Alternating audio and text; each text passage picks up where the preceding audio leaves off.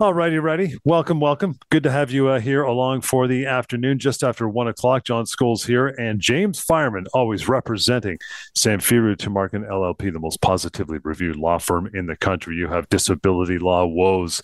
Maybe you're dealing with that oh so friendly disability insurer. Yeah, you can appeal, but we're going to cut you off anyway. How about them apples? No, you don't sit back and take it. You call us or you email us or text us right now if you'd like to. We'd love to have you on 416-872 1010 for the phone call. The text is 71010 and help at disabilityrights.ca. By the way, there's another place you can ask questions. We always plug and talk about mydisabilityquestions.com.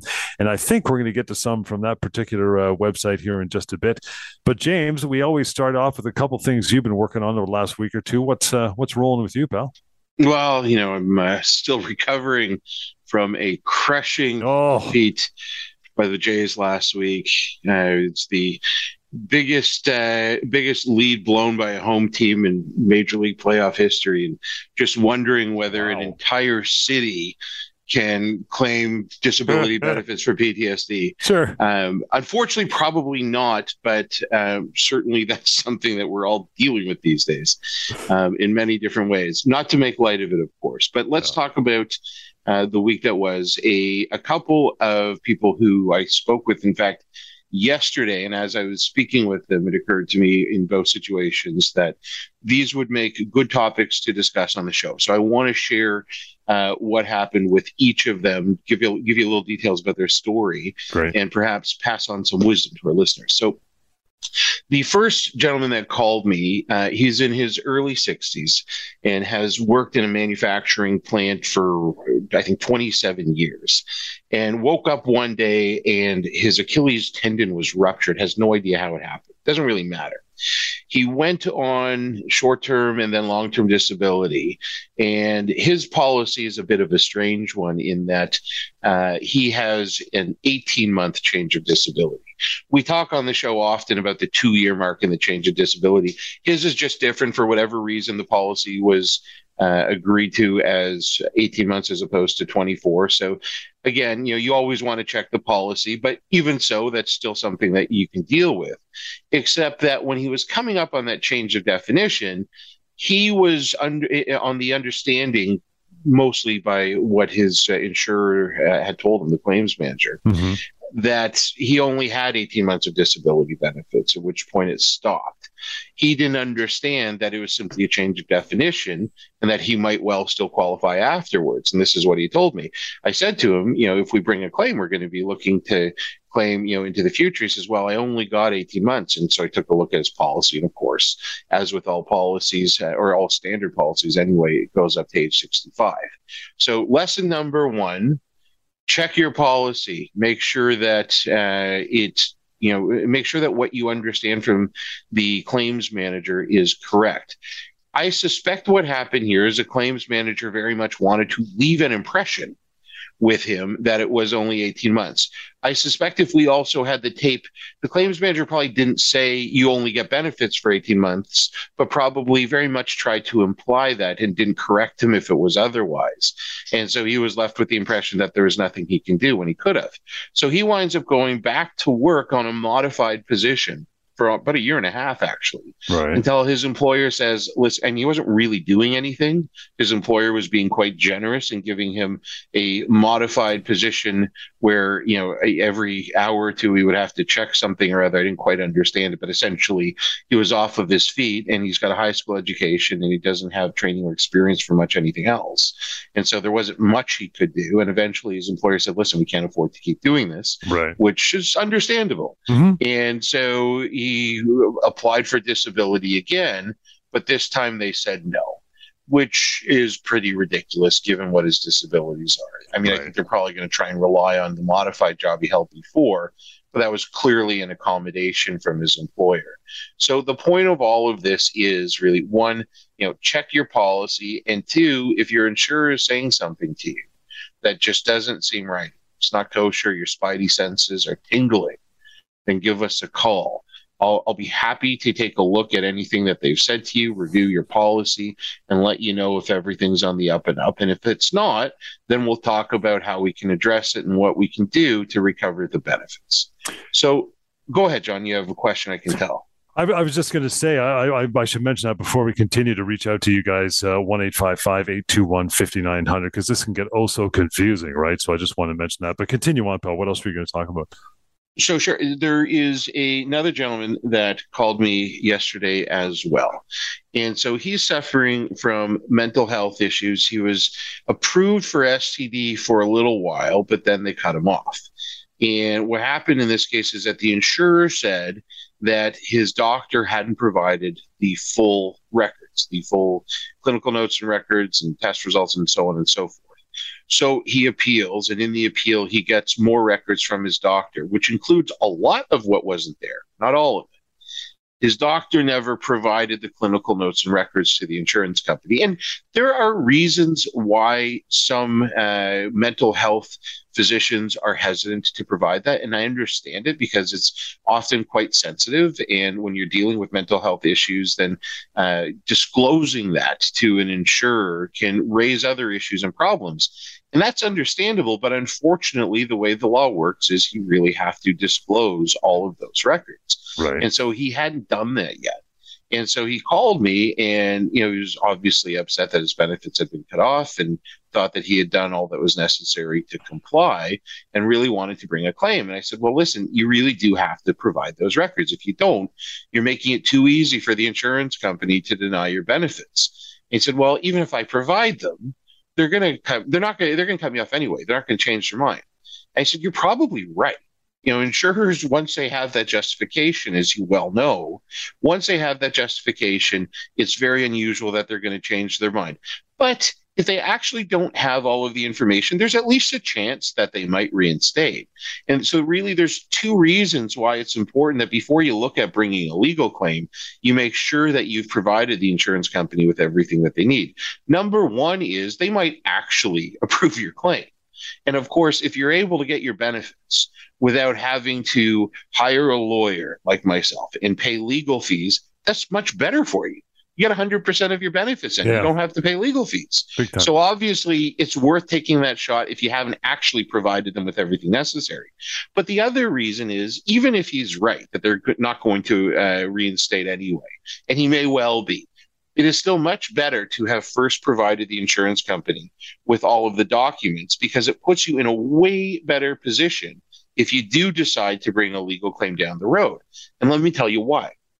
If you bring a legal claim and you haven't provided all of the documents in advance, if you can prove that you have a legitimate claim, then you're likely going to succeed and you're likely going to get the benefits that you're entitled to, perhaps with some amount of compromise, because anytime there's litigation, there's always a chance that you could lose. And so you really have to make sure that you're not holding out for more than you might actually get at the end of the day. So you may wind up compromising off of that, and you have no ability in that situation to argue that the insurance company acted in bad faith. Why? Because you never provided them with all the documents. So they're not really risking anything more than paying the benefits. You haven't really done anything to force their hand.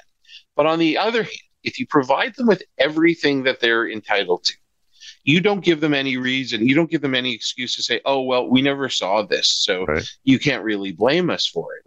If they had all the relevant documentation, even after the appeal, if they had all the relevant documentation and still maintain that you are not entitled to benefits, now there is a potential for exposure to damages. And what I mean by damages, I mean punitive damages.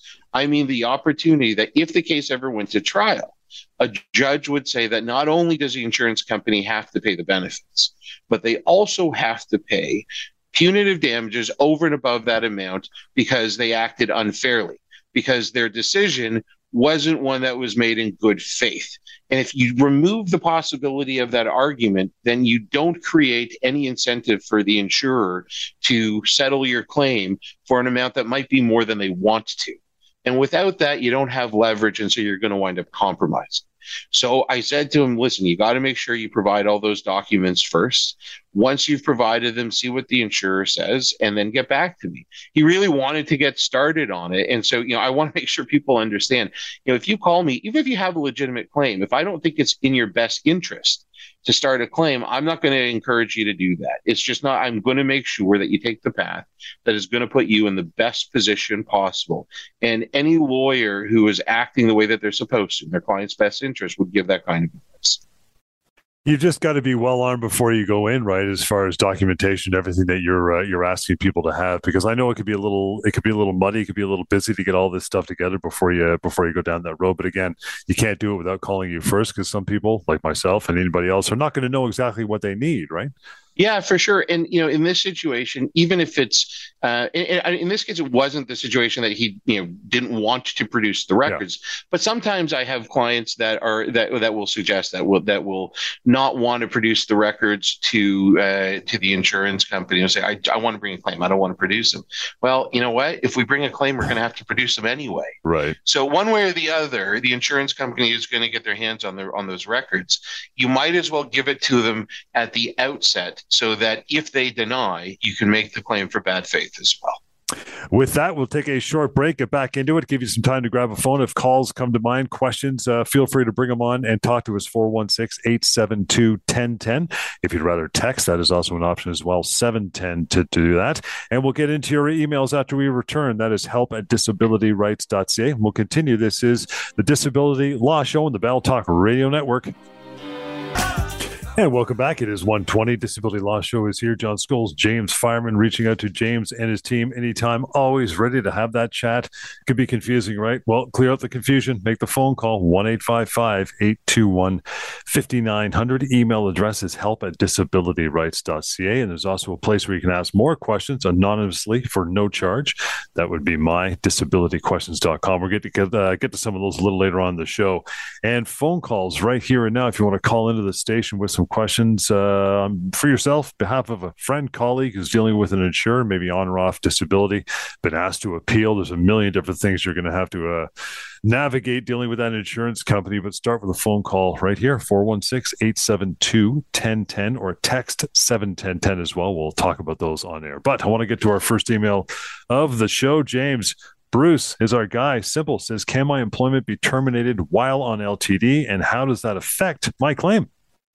Okay, so I have to preface my answer because this is a partial employment question with I am not an employment lawyer. Now, certainly our firm has many outstanding employment lawyers. And indeed, if you were to tune into this very station, I believe at this very time tomorrow, you would hear Lior or one of my other partners on the air talking to you about employment law specifically. Yes. That said, there is very often going to be a confluence of both areas of law between both employment and disability that's going to come up, and this is, of course, one of them.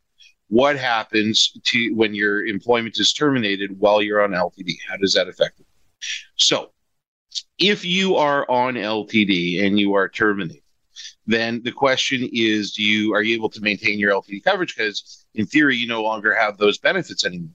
As soon as you bring a claim for long-term disability benefits, your coverage is crystallized.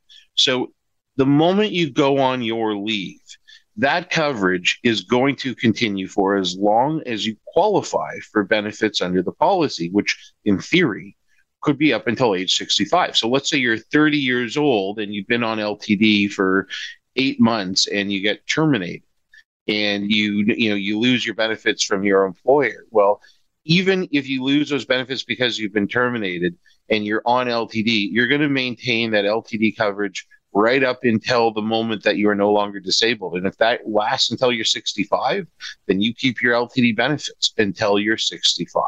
So that is indeed how it works. If you have LTD, if you've been approved for LTD, you keep it even if you've been terminated.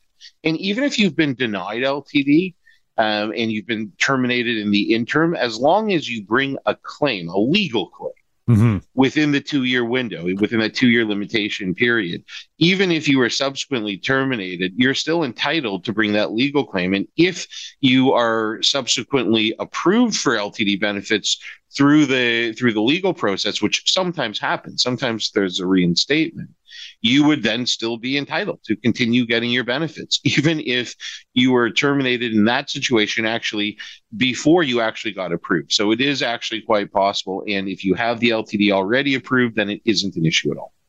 Does it make a difference, James? Kind of the way you were talking there kind of brought something up. So, say you're on LTD from your employer, and they switch providers. Does that make a difference? No. So this is also another question that, of course, comes up all the time. And if you are getting your LTD benefits with one insurance company, then again, your benefits are crystallized under that policy. So if your employer changes providers, doesn't change anything for your LTD benefits. You're still getting LTD benefits under that policy that was applicable at the time you went on medical leave, even if it's with the same provider and they change something within the policy. They change the payout amount, or they change the notice period, or whatever. None of that impacts you. Your policy is crystallized on the date that you go on your leave, the date of your disability. And at that point, whatever changes happen afterwards won't have any impact on your particular claim. It's simply going to be a matter of, do you qualify under the policy as it was on the date that you went on leave?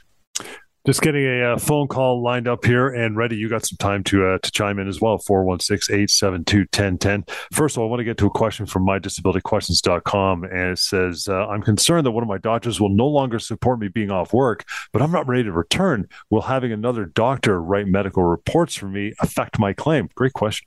So, this is a complicated question. It can. If you have a doctor that is being non-supportive, then first of all, you have to think of it strictly from a medical perspective, from your own healthcare. Is this the person that I want providing me with my healthcare? If they are, but they're just not being supportive, then I think you're best served by staying with them. And if they're not supportive, then there's a reason for that. And it probably is because you're not likely going to be entitled to your benefits. But if you are legitimately disabled and you just have a doctor who is perhaps an outlier in the context of your other healthcare professionals, and you feel like you are going to be better served by having somebody else comment on it, then you should.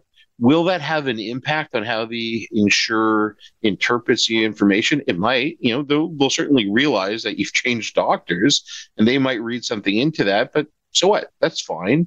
If they're going to do that, that's okay. As long as you have a medical opinion that is supporting you, you certainly have the basis for bringing a claim. And if there are competing views, then so be it. We have a call that kind of turned into a question, James. A longtime employee company took money for claims benefits. They're not giving me that money. What does that mean? Yeah. Oh, so I wasn't actually really sure. I just saw that as well. But if they've dropped off the line, then maybe we'll just leave that until they call back. Yeah, see if they give us a call, because it's a little convoluted. Again, mydisabilityquestions.com, always a good place to start for questions on the show as well.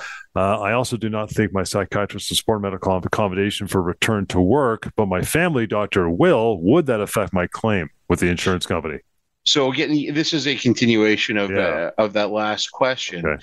And so if your psychiatrist, who's a specialist, isn't supporting your claim, but your family doctor is, sure, that does have an impact. If your claim is primarily a mental health claim and your specialist is non-supportive and your family doctor is, that's not as good as if they are both being supportive. And I would probably venture to guess in most situations, if you only had one of the specialists or your GP being supportive, it might probably be better if you have your specialist, because that's the person who is probably going to be most relevant in deciding whether or not you actually have a disability, the person with the specialized expertise in the area that you are having an issue with. But it doesn't mean that because it's only one or the other, that all of a sudden you're not going to have a valid claim. And in that particular case, when you're talking about a specialist who isn't, but a family doctor who is, keep in mind that the specialist here is a psychiatrist. And so the psychiatrist might be saying, from a mental health point of view, strictly speaking, this person does not have a disability from work. But the family doctor may be saying, okay, perhaps the mental health issues aren't in and of themselves enough to disable this person from work, but they also have whatever else is going on. It may be, a lung condition or a back issue or whatever. And in combination, with the physical and mental health issues, the family doctor believes that they indeed do have a valid claim that they are disabled from work overall. That's perfectly fine. And so in those situations where you have a specialist saying, no, it's not there, but a family doctor saying, yes, absolutely. That's something that can be a very successful claim, even if the insurance company is saying no. Continues on. We'll get to a bit of this before we actually know what. We'll take a quick break first, but there's more from mydisabilityquestions.com. Lots more emails as well. You can send one along. Feel free. Bring it on. help@disabilityrights.ca, mydisabilityquestions.com, or you can call into the station if we get that caller back for sure. But you can too. 416-872-1010. Text your questions. That would be 71010 as well. We'll continue on here. Lots more to go on the Disability Law Show right here on the Bell Talk Radio Network.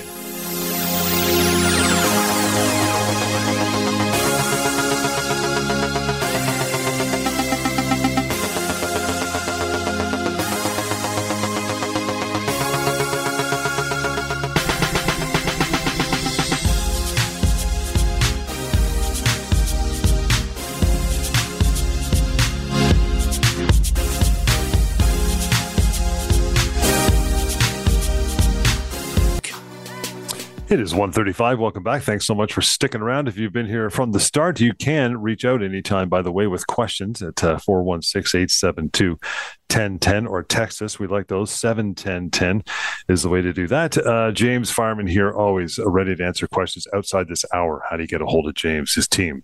Best in the business, 1-855-821-5900 and help@disabilityrights.ca. There's also a website you can use anytime, which is, of course, free and anonymous. We'll give you short, concise, easy to read and digest memos all about the world of LTD and anything that may concern you. That is ltdfaq.ca. But as always, inviting you to call us over the next 25 minutes, get on air and get some clarity, answer some questions. But we're talking about these questions, multi-part question, actually, from mydisabilityquestions.com, James, and this person worried about having no longer having the support of some of their medical staff. Also saying they've been on long term for 1.6 years, and it says my change of definition is next year. I would like to know my legal rights regarding the change of definition if my claim, especially if I'm not feeling better. I assume it's a 2-year mark we're talking about. Yeah, and so this sort of harkens back to the week that I brought up earlier. The gentleman that I dealt with yesterday had an unusual policy where his change of definition was 18 months. The standard, of course, though, is 2 years. And so let me take a step back and discuss what is this change of definition. So when you go on medical leave and you apply for disability benefits, whether it's short-term or long-term, the initial test is going to be whether you have a disability that prevents you from being able to do your own occupation. The language can be a little bit different from policy to policy, but in substance, that's what it is. Do you have a disability that is preventing you from being able to do your own occupation? There is, in almost every long-term disability policy, a point that is typically 2 years out called the change of definition. So 2 years, not from the date you go on leave, but from the date your long-term disability benefits start being paid. So oftentimes there's a 6-month elimination or waiting period. Sometimes it's 4 months before your LTD benefits start. From the date the LTD benefits start being paid, there is typically a 2-year period up until the change of definition. At that change of definition, the test for disability benefits changes to whether or not you have a disability that prevents you from doing any occupation that you're qualified for by training, education, or experience. And so that is a tougher test, but there's also something that comes along with it that is often not written directly into the policy, but that anytime it's before a court, they will read into it a requirement that the job that you are able to do, that you're qualified for, that's outside of your own occupation, has to pay you at least a commensurate income, which the courts interpret typically as being something around 60 to 70%. And so even at that change of definition, that 2-year mark typically, even if there are other occupations that you can do, unless those other occupations are going to pay you that commensurate income, then you're still going to be entitled to your benefits. I should add that on occasion, some policies will actually have the commensurate income level spelled out. It'll be 50%, 60%, 70%. If it is written into the policy, then that is what applies. If it's not, then it's usually something around 60%. That's the way the courts will interpret it. So getting back to this question, what are your legal rights? Well, you should expect when you're getting close to the change of definition that your insurance company is probably going to start looking for ways to justify cutting you off.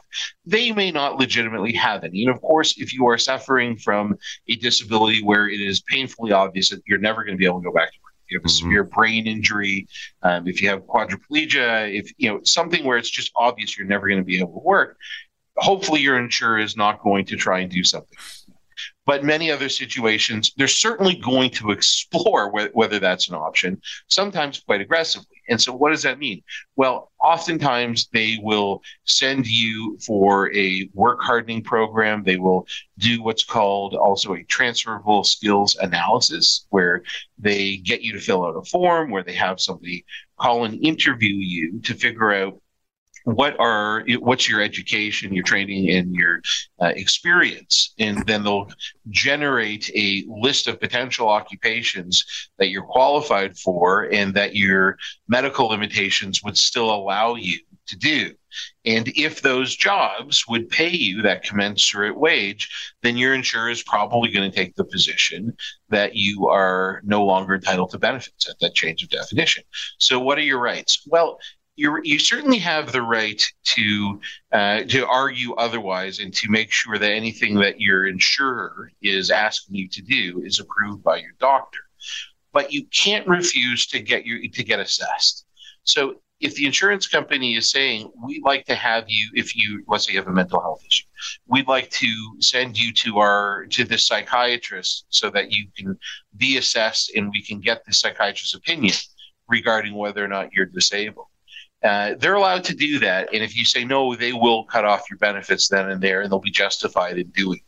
You have to go to their assessments. But on the other hand, if they say, we think you should go for this work hardening program, where you go through this rehabilitation and you undergo that kind of treatment, well, that might be appropriate, but it also might not be. It really, depends on the extent of your disability and where you are in your recovery and your treatment.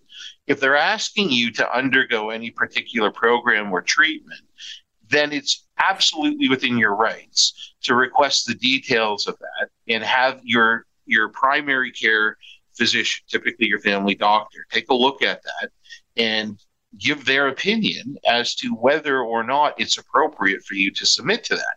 Because your insurer is looking at this as, how can I find a way to get this person off benefits and justify that they can go back to work? And so they're really just going to be focusing on what's best for them. They're quite happy to give you a Band-Aid for a gunshot wound if it will justify you going back to work. But obviously your doctor's got a different priority. Your doctor is looking at your overall health, not just in the very immediate future, but long-term as well. And so you want to make sure you have your doctor look at that and give their approval. If your doctor says no, and your insurance company says, well, we're not going to pay your benefits if you don't go, I would tell you, listen to your doctor and understand that your insurer will probably cut off your benefits and that we're going to have to bring a legal claim. But the reality is you don't really have much of a choice in the matter anyway, because if you try going back to work when your doctor says no, you're not going to succeed anyway. And don't believe for a moment that your insurer is going to reinstate your benefits if you try unsuccessfully. Yes, there are provisions in the policy that suggest that the insurer is required to do so, but I'm going to shock you here, Joe. The insurers don't always abide by those policies in the procedure. It doesn't always happen that way. And in fact, I would venture to guess far more often than not, once the insurer is forced back to work, whether you're successful or not, they're not going to continue to voluntarily pay your benefits afterwards. So that's really what you have to be thinking about as you're approaching that change definition. This question from mydisabilityquestions.com is one more small part at the end. It says, I also struggle with bipolar disorder, comorbid with anxiety disorder, PTSD. Insurance companies been calling a lot lately using tactics, try to get me to return to work. I'm not ready. Yeah, this happens a lot, Oh, particularly with people who call me that are suffering from mental health issues, and especially with an array of them like this. I'd like to be less cynical and believe that it is just an insurance company trying to do their job and be aggressive. But frankly, I see this so much more often with people suffering from mental health disorders that it's hard to believe that this isn't intentional, that there isn't a certain amount of intentionality with the insurer, if not harassing, then coming real close, making life really difficult for people who are trying to get benefits because they know that often people who are suffering from these kinds of issues are very vulnerable and really don't have it in them to fight with an insurance company and are much more likely to just give up. So if you're out there, if this sounds at all familiar to you, please do not just give up. yeah. Give me a call and let's talk about your situation and what we can do. Because the reality is, once I get involved, then there's no communication between the insurance company and my client. If I'm retained, you are not going to hear from the insurance company anymore. All communications come from the house. And with that, we will take a short break, get back into some more emails and a text or two that came in. You can do that. You still got time for a call, too, 416-872-1010 and text 71010 as well. We'll continue Disability Law Show on the Bell Talk Radio Network.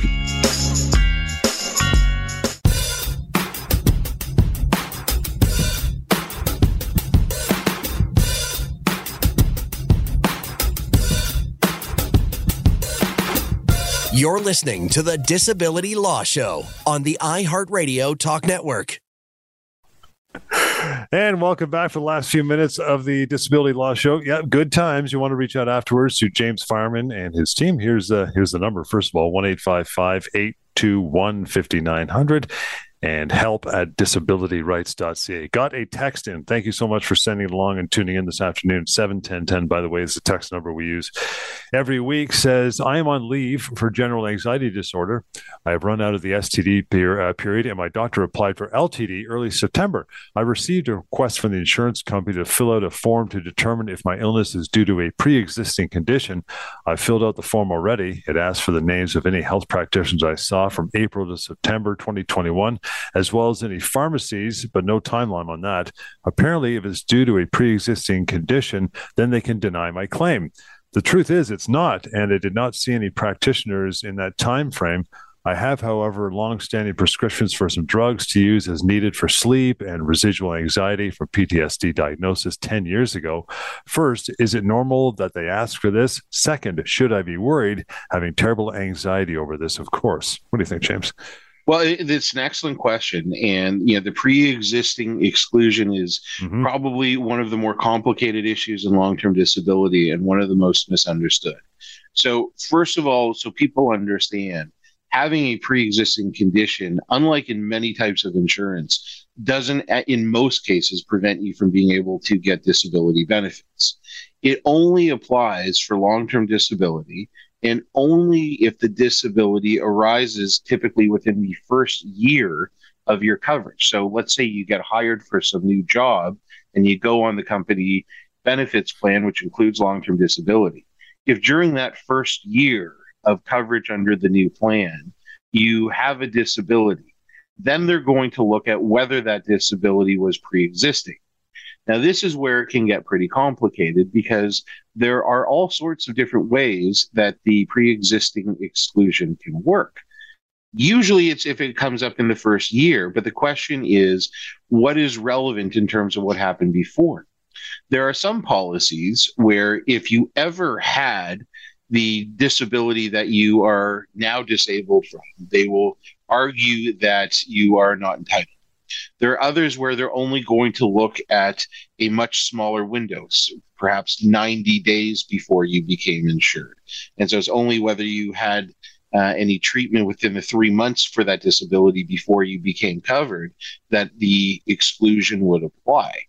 So you really want to take some time and take a look at the policy.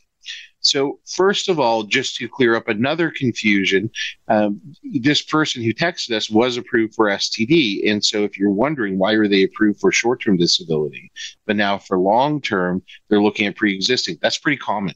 Short-term disability virtually never has a pre-existing exclusion. So you can certainly get approved for that and not approved for long-term disability if the pre-existing exclusion applies. But is it the appropriate thing for the insurance company to be doing in this circumstance? It's hard to know because this text message doesn't actually say what the disability is that this person is claiming is disabling them from work right now. If it is anxiety, if they are disabled from work because of anxiety, then there is a very good chance, unfortunately, that the pre-existing exclusion will apply. But it will depend on the language specifically used.